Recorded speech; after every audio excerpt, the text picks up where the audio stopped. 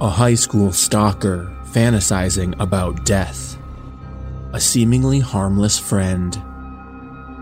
A creepy encounter while camping. And a neighbor who turns out to be a domestic terrorist. Headphones recommended, listener discretion advised.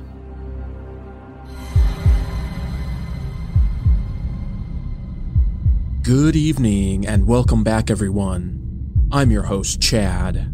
This week, I'm bringing you 4 true horrifying tales straight from Reddit that will chill you to the bone.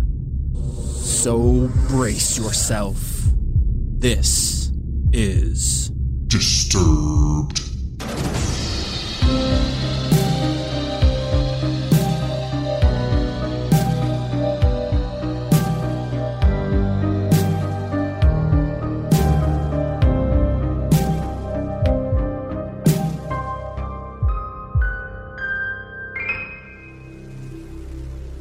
Before we get into it, I have a small request from you listeners.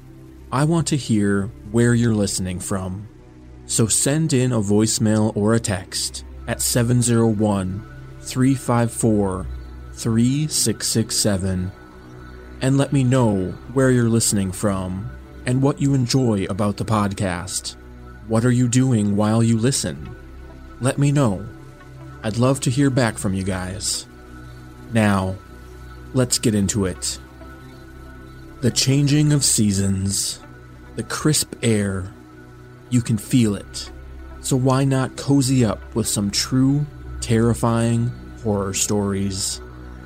Tonight, our first experience comes courtesy of Reddit user Purple Puppy Dog, with narration by our own Addison Peacock. I moved a lot growing up. By the time freshman year of high school came around, I had moved 7 or so times and was about 1.5 years into my most recent move. I'd found a pretty close group of friends in middle school, and we all went to high school together. I met him through one of those close friends. They were in band together, and even though he was almost 4 years older than us, we welcomed him into our group. Sam was easily twice my size, tall and heavy-set, and originally kind of intimidating, although I was never afraid of large men before him. Lesson learned. I had kind of a bad home life, and I spent as much time as I could at school, sometimes hanging around the school campus until 6 or 7 at night with this friend group. 3 of us lived in the same direction, and we would walk the half-hour trip together until our paths split. One slightly colder evening, Sam offered to walk me home since the others had gone home already. I just thought he was being a gentleman. He mentioned something from a previous move when he lived in California. He didn't walk a friend home and something horrible happened. He left it at that, and I let him walk me home. We got a lot closer after that. We bonded over both living in California and exchanged numbers. He would message me late into the night about his depression and self-harm, and I just wanted to help. A few months later, he tried asking me out. It was this big romantic gesture. He learned a Disney song on the ukulele and sang it to me in the cafeteria. But I was already dating someone. And when I turned him down, he got angry. A freaky, quiet, twitchy kind of angry. I felt so bad. I started seeing him everywhere. We were still friends, we'd still hang out in groups, but I would pass him on the street walking somewhere, and a few minutes later I'd see that he changed directions and had started to follow me. He would walk me to classes by following me in passing period at a distance. I started to minimize the group time we spent together, and he would follow me more. I had friends meet me at each class and walk me to my next one because I felt unsafe. He knew where I lived. Then he started to talk. Not to me, but to mutual friends about that one girl in California who he tried to walk home. At first, she just shared my name, some crazy coincidence. Then she had the same brown curly hair and blue eyes. And every time he rambled about her, she became more and more like me. And then he said what happened. Over literal weeks, this fantasy evolved. They were walking home and they were jumped by some guy with a knife. It was a robbery gone wrong on her birthday, January 24th, my birthday. And she died horribly and he couldn't react in time. She bled out in his arms. Sarah, who has brown curly hair, blue eyes, my name, my birthday, and sounds just like me, bled out in his arms. Each retelling added more and more details, and this guy with his sick fantasy about my death would follow me around and knew where I lived. My boyfriend was abusive, mentally and physically, but I stayed as close to him as I could whenever I could, because if the worst happened, I knew for sure he could throw a punch. I never felt safe at school or in our little town walking home from school in the dark. One day at school, he had a breakdown, freaked out, and ran out of the school in a panic. I was sent after him, and I found him curled up on the floor. I got closer. I knew about his anxiety and depression, and my safety aside, I wanted to make sure he was okay. It was then that he told me this horrifying story that I had been hearing from mutual friends, with added details. We had been walking home from a concert in California. We passed a dark alley, and a homeless man came out with a rusty knife and asked for anything valuable. I fumbled for my phone. I didn't have anything else on me, and he thought I was calling the cops. He stabbed me. Once, twice, again and again, and Sam stood there horrified. He saw red and grabbed a broken glass bottle near my body and attacked the homeless man. He killed him with his own knife. He told me he killed someone. My stalker killed someone. It didn't matter how messed up he was anymore. I didn't care if it was a fantasy or real. I didn't care how it would affect his mental health anymore. I wanted to go to the police. I was scared for my life. My friends convinced me to go to the school counselor first. That morning, we went and told them everything. The stalking, the stories, how he admitted to murder and that was the reason they moved from California, how I was afraid for my life and wanted to call the police. The counselor didn't take us seriously. She went to the principal, and the principal, not a mental health expert, called Sam in to talk about the accusations. The principal then informed me that he did not think that Sam had any kind of mental illness or that I was in danger, and that was that. I lost faith in adults, gave up on going to the police. I stayed with my friend walking me in between classes, hiding behind my abusive boyfriend and looking behind me every step of my walk home that year. The counselors ended up gaslighting us to the point where this all feels like a fever dream now, and I would think it's made up if it weren't for my journal entries recording the events and my growing panic, and the similar stories from my friend group. Clarifying some confusion, I don't think anyone actually died in California. I think he's a pathological liar and that he was so deep in a fantasy that he had convinced himself it was real. No, I wasn't physically hurt, but it was emotionally scarring, and the threat that he posed to me was 100% real. Hey, Sam, let's not meet again.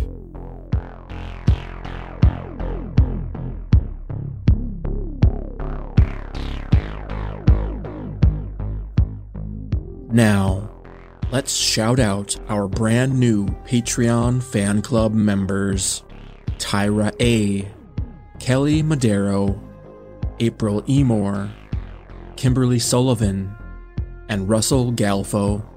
Thanks everyone for joining the Patreon fan club and supporting the show. All of them will now enjoy tons of awesome perks, including our bonus episodes of Disturbing Calls. 4 bonus episodes are available to binge right now, with a brand new one in the coming days. If you're curious what else is included for Patreon members, or you want those bonus episodes along with many other perks, visit patreon.com/disturbedpodcast and join for as little as $3 a month to start receiving your benefits today. Again, that's patreon.com/disturbedpodcast. or find the link at the bottom of the show notes. Now, meeting new people can be fun and exciting, but every once in a while, you meet someone who takes things a little too far. Our next experience comes from an interesting Reddit username, Beh Bleh Bleh, with narration by our own Rachel Diamond. I am a 23-year-old female, and this story is about a 33-year-old man. Let's name him Greg. I met him at the gym a year back. I used to go to the gym with my mother, and being an introvert, I would very seldom engage with or even talk to people.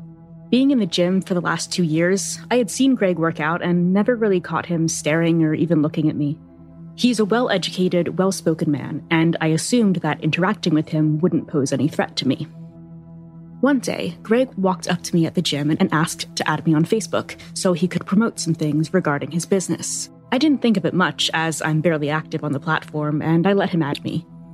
Slowly, our interactions grew in the gym as well as on social media.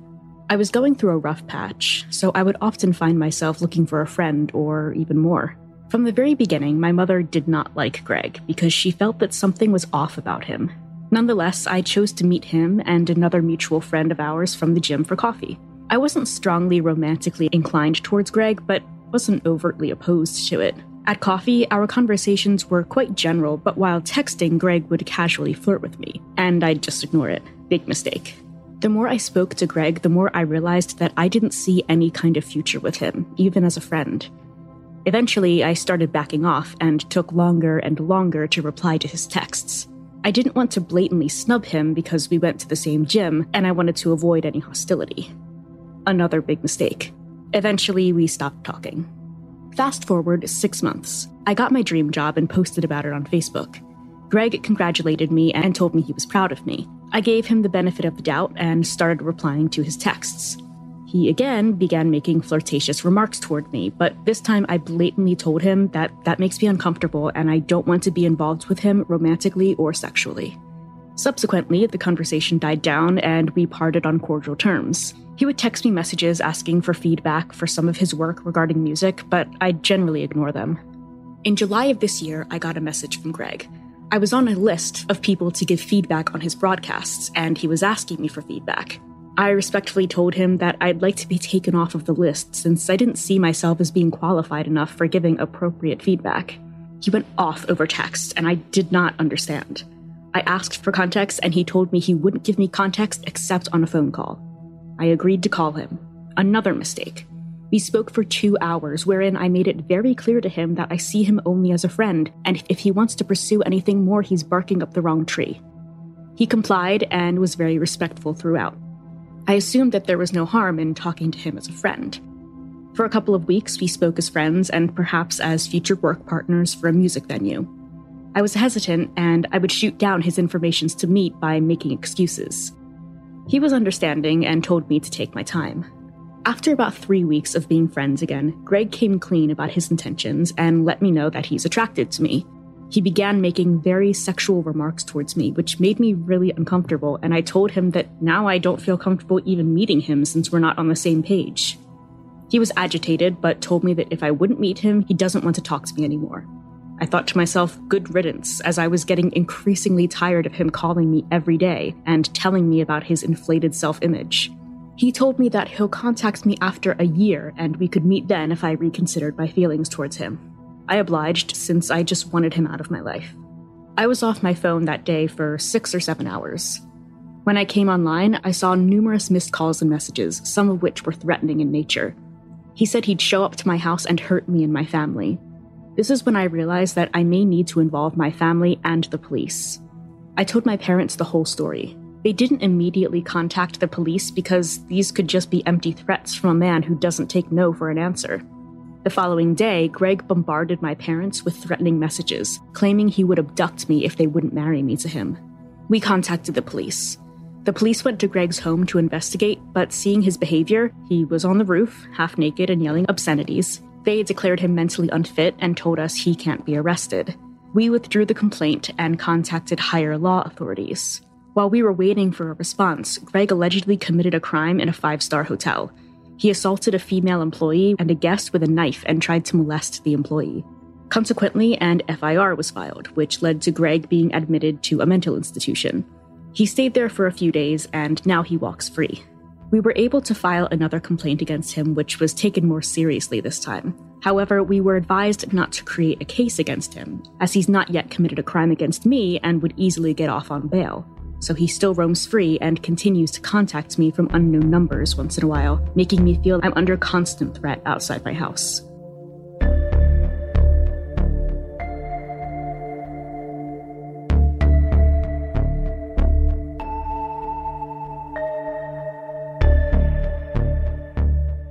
My guess is many of you have been camping, and 9 times out of 10, it's a completely normal and fun experience. That wasn't the case for Reddit user Some Nemo. Narrating this experience is our own Tom Aglio. It was the summer right after I graduated from high school. A good friend and I decided to try our hand at camping. We grew up in the greater Los Angeles area, so our knowledge of the great outdoors was nothing beyond the couple years we had in Cub Scouts of America when we were in elementary school. In other words, we had almost no idea what we were doing. We packed a tent, a couple sleeping bags, supplies, etc., and headed off in his car. Note well that I grew up in the 80s, so this is the time before the wide prevalence of cell phones and the existence of other portable digital devices. We drove north on the 395 for about 6 hours and then headed westward into the mountains in the area of Inyo Canyon. First mistake, we didn't plan on which place to camp. We played it by ear, i.e. like fools. Second mistake, we left in mid-afternoon. It was pitch black darkness when we arrived in the general area. We had driven off the main road and onto a dirt road in order to find a spot to camp. The dust from driving on the dirt road overwhelmed the headlight high beams when we finally decided to pull over and set up camp. It was around 23:30 around this time, and we were exhausted and famished. Any place was a good spot to camp for us, given our only reason to do so at that point was our hunger and exhaustion. Third mistake, we didn't bring flashlights. We only had Bic lighters for our cigarettes. We tried to set up the tent using our lighters and the headlights of the car, which was parked about 10 to 15 feet away. The wind was blowing, so the lighter constantly went out after a few seconds, either directly because of the wind or indirectly because the wind would push the flame into our thumb. Clearly, we were being complete idiots. We finished setting up the tent, but at that point, I was too tired to eat. My friend managed to make some instant ramen. We smoked a cigarette in the car, then crashed out in the tent. We awoke to a very cold morning. It must have been around 5:30. Immediately upon exiting the tent, we realized that we were camped at the entrance of a hiking trail. There were at least 2 no camping signs in visible distance from us. We dismantled the tent, cleaned up, and cleared out. That morning, we ended up buying some cheap flashlights and a nice hot meal in a very small town. It wasn't really a town, but more like a few storefronts and shops on a main road, about the length of an average city block. We went into some office, though I don't recall exactly what it was. It might have been a park ranger station or the office headquarters for a campground. In any case, we found and reserved a site for the night. The campground was basically like a large circle with campsites along its outer circumference, with each campsite being about 50 yards from its neighbor. In the middle of the circle was a common bathroom and shower.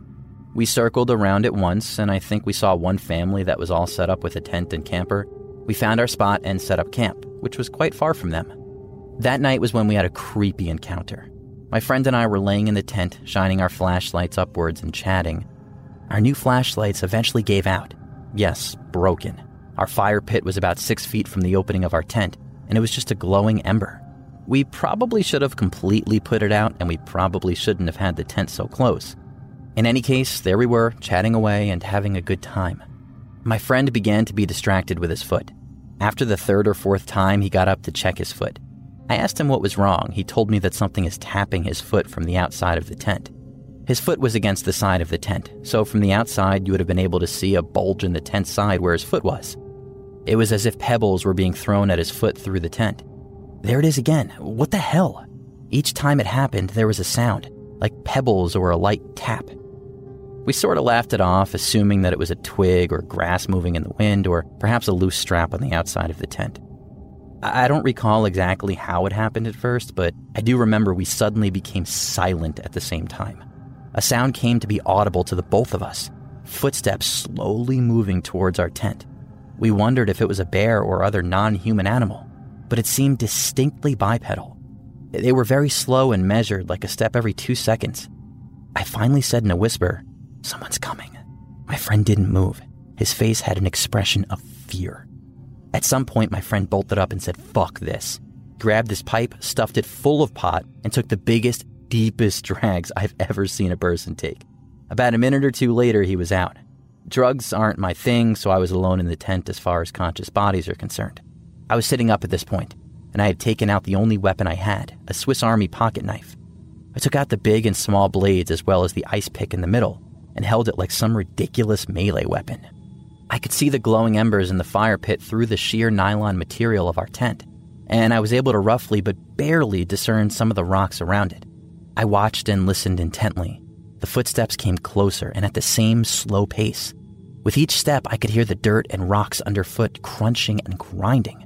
At some point, it was clear to me that whoever it was standing between the tent and the fire pit. For my fuzzy line of sight to the burning embers through the nylon tent became obscured by something outside the tent. The footsteps stopped right at the front of the tent, about 6 to 8 inches, no more than a foot from the entrance to the tent. It was silent for about 1 minute, and then I heard a click. At exactly the same time, I clearly saw through the nylon tent wall a flashlight turn on. I was able to see not just the flashlight, but the outline of the hand holding it. The flashlight was shining on the zipper entrance into the tent, just inches from the zipper. Blood drained out of my head and my palms instantly became dripping in sweat. I yelled, "Who's there?" There was some fear in my voice, but it was mostly aggressive in tone. Whoever it was, the person immediately turned off their flashlight. I didn't move, but neither did they. The person just stood there, inches from the tent's only entrance. My friend is out, totally unaware of what's going on. Nevertheless, I pretended that he was still awake and whispered just loud enough to be audible to our visitor. "Yes, loaded. There's one in the chamber," as if my friend was awake and asked me about our gun. Fourth mistake, we didn't have a gun or any real weapon for self-defense. It felt like an eternity, but after sitting still for at least 10 minutes, I heard feet slowly turning in the dirt, then slowly walking away from the tent. I stayed up the whole night, and it wasn't until the light of dawn came through the tent that I crashed out. The heat inside the tent woke us up, and it was near noon by this point. We went outside to inspect the site but found nothing missing. However, we did find boot prints leading away from our campsite and outside the campground. That was the last time I camped in a tent.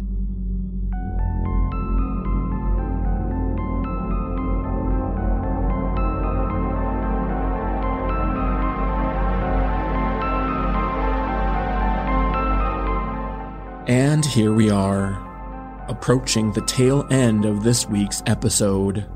But we're not done yet. Stick around after this brief sponsor break to hear our final terrifying tale of the evening. This episode of Disturbed was made possible by BetterHelp. We discuss some seriously disturbing things on this podcast. That's why we've partnered with BetterHelp. Are you feeling stressed, anxious, overwhelmed? BetterHelp Online Counseling can help. They'll assess your needs and match you with a licensed therapist. Connect in a safe, private, online environment. It's convenient, affordable, and you'll be matched with a counselor within 24 hours. You'll have access to video sessions, phone calls, live chat, and messaging. Every counselor on BetterHelp is licensed by the respective state and has over 3,000 hours of experience. BetterHelp counselors address depression, relationship issues, family conflict, and more. Right now, they're offering Disturbed listeners a special discount. Visit betterhelp.com/disturbed and use code DISTURBED at checkout to receive 10% off your first month. That's betterhelp.com/disturbed. Join over 1 million people taking charge of their mental health. This episode was also made possible by State Bags. State Bags makes beautiful, well-made, inclusively cool products while using the power of business to give back to shift the narrative around social injustice. For every State Bag purchased, State hand-delivers a backpack packed with essential tools for success to an American child in need. But their commitment goes beyond simply a material donation. State Bags has your back, and part of that commitment is making a difference in local kids' lives. To get you ready for your commute or wherever you're traveling next, State is offering our listeners 15% off their next purchase at statebags.com using code POD. That's 15% off your next purchase using code POD, P-O-D, at statebags.com. State Bags, they have your back. And finally, this episode was made possible by Hunt a Killer Blair Witch Edition. Experience the supernatural forces of the Blair Witch like never before in this narrative-driven psychological thriller. Every month you'll receive a new box of clues, documents, and ciphers that get you closer to the truth. Uncover the history of Burkittsville in this Blair Witch tabletop role-playing game. Work together with your friends or go it alone to overcome the malevolent forces in this terrifying experience from the makers of Hunt a Killer. Right now, as a Disturbed listener, you can receive 20% off your first box by visiting huntakiller.com/BlairWitch and use code DISTURBED at checkout. Again, that's huntakiller.com/BlairWitch and use code DISTURBED for 20% off your first box. And come find out why over 10,000 members can't get enough of the challenge and the thrill. My name is Bill Huffman, and I am a former Cleveland news producer, and I am now the host of the podcast, Who Killed? I began the show focusing on the unsolved murder of Amy Mihaljevic, and now each week I explore a different case with a focus on some of the victims who don't get the attention they deserve. I have a deep catalog of over 225 episodes, so there is a guarantee there will be something for you. Who Killed is an evergreen podcasts, killer podcasts, and slow burn media production. Subscribe today wherever you get your favorite shows. Well, hey, podcast listener. My name is Vince, and I'm the host of a show called The RR Show. It stands for Reddit Readings. We're going to sit down twice a week, and I'm going to bring you the most entertaining stories from all of the best subreddits that exist online. Things like malicious compliance, petty revenge, hey, lady, I don't work here. Oh, there's so much more. Lots of great stories and things you won't believe. Like the one time this dude was caught in a bathroom with his friend, and he was slapping them because that was the only way that he could actually legitimately help them. A mall cop comes in with a taser. Oh, yeah, the rest is history. It's going to be fun. There's, I don't know, I got like 20 seconds left, so I don't got much more time to tell you another story. But just join me on The RR Show. It's from Evergreen Podcast, produced in partnership with Wessler Media. So The RR Show, wherever you get podcasts, subscribe today. And it's like an adult story time. Let's hang out together. The RR Show. Subscribe today wherever you get your podcasts. Hi, I'm Matt Harris. Seton Tucker and I host the podcast Impact of Influence, which for 2 years covered in depth Alec Murdaugh, who was eventually convicted in 2023 of murdering his wife Maggie and son Paul. That story continues to evolve, and we will cover that. Plus, we will tell you stories of other true crime events that have happened in the South. Please join us on Impact of Influence. And give us a follow on the Impact of Influence Facebook page.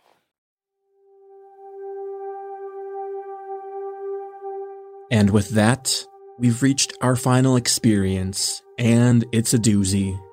We establish relationships with neighbors of all different kinds. Usually, you think you know them pretty well and would even trust them. But Reddit user Blue Baylor found out that not all neighbors are created equal.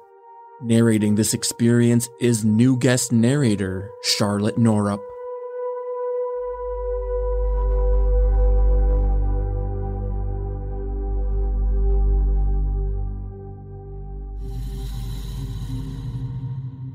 This is my first post ever, and I was content with just being a silent lurker. But something happened to me the other night, and I figured I could contribute my own story about how I found out my neighbors are terrorists. I'm sure a lot of you already know this as it made its rounds in the news. But a few days ago, on October 7th, 2020, there was an FBI raid on a trailer in Michigan. This story takes place the night of the raid, around 7:30 p.m. My boyfriend was at home sleeping when I came home from work around 6:45 p.m. I drove into our neighborhood and turned down the street to our house. All seemed normal as I go inside the house to rouse my sleeping boyfriend, and we prepare to gather our things to go shopping. It takes me a little while to wake him up, and we chat for a bit about my day. As we go to leave our house to go shopping, we're continuing a conversation we were having as we step out onto our front porch. I noticed then that we're much louder than the outside. I noticed that there were people standing on the end of the road. I stop mid-sentence, and it's then I realize how eerily quiet it is aside from my boyfriend, who was still talking, unaware something was off. I quickly tap his shoulder and try to draw his attention from locking our door to the people gathering in the street. We both look around, and then I notice a police car at the other end of the street, just barely in view. There were 2 officers speaking to some men beside their large SUV. The SUV was a state car that was parked somewhat sideways, so it was blocking the road, but it had its lights off. I took this as a sign that some mild neighborhood scuffle had occurred, and someone called the police. A noteworthy thing, but not too uncommon for a mobile home park. We proceeded to our car, and I commented, somewhat irritated, that they better move the police car soon, as they were really blocking the traffic. As we made our way out of our driveway, another car turned down our street and headed up the road towards the police car. This gave us the confidence we needed as sheep to follow someone else towards the confrontation. As we slowly crawled up the street in our car, we watched the car in front of us stop and turn at a road that had been left unblocked just in front of the police. We moved to this area somewhat recently and haven't learned the entire ins and outs of every street in the park yet. Unfortunately, this street was a dead end. As we rounded the corner on the dead-end street, I caught a glimpse of the police, and my irritation immediately melted into confusion and fear when I noticed the large assault rifles they were carrying. It dawned on me as we made our way toward the end of the road that whatever the police were doing, they weren't here because of some small neighbor fight. I felt my anxiety rising as I started rambling about how they had guns, and why would they have such massive guns outside our house? We turned the car around, and as we came back up on the police blockade, they silently motioned for us to go back down towards our house.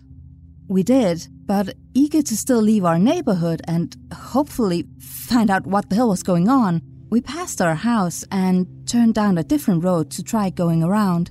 At this time, we thought it was weird that there was a cop car with no lights on, but heavily armed officers standing by around it. But we didn't think that there would be any more. We were wrong. As we rounded the street, we were immediately greeted by another police car and 2 more armed men, this time in full military uniform with lights flashing. I think my jaw dropped to the floor as the men started towards our car. I started really freaking out at this point and told my boyfriend to just turn around and get us the hell out of there. As we turned around, I noticed out the passenger window that there was someone in handcuffs by the side of the house. He was looking right at us, and I felt really sick. We finally found a road that led us out of the park and onto the main road. We got to the grocery store and recounted what had just happened on our trip to go grocery shopping. It took me a full hour to finally stop shaking and process. We thought it was crazy, but assumed it probably was some kind of high-profile drug raid. We found out the next day when the news broke that there were multiple people arrested in a thwarted plot to kidnap our state governor. The raid had taken place approximately 15 to 30 minutes before we left our house, and our dumbasses had no idea. The second time we pulled up on the police blockade, it was right outside the house the raid had taken place at. It really made me stop and reconsider everything that had happened that night, and how suspicious we probably came across. I now have to come to terms with the fact that I live down the street from domestic terrorists, or at least their house, since I assume it's still in their name right now. I've made a point of figuring out multiple routes through our new neighborhood because I realized how dangerous that could be in a more immediate emergency. I don't even want to think about what could have happened if they weren't stopped, and how much crazier that altercation could have been just down the street.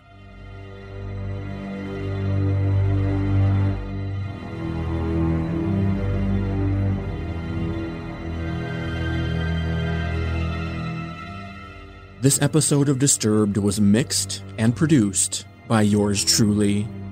And that electrifying, spine-tingling score you heard is courtesy of White Bat Audio, Co.ag, and Kevin Hartnell. Special thanks to all the contributing narrators and submitters of these stories.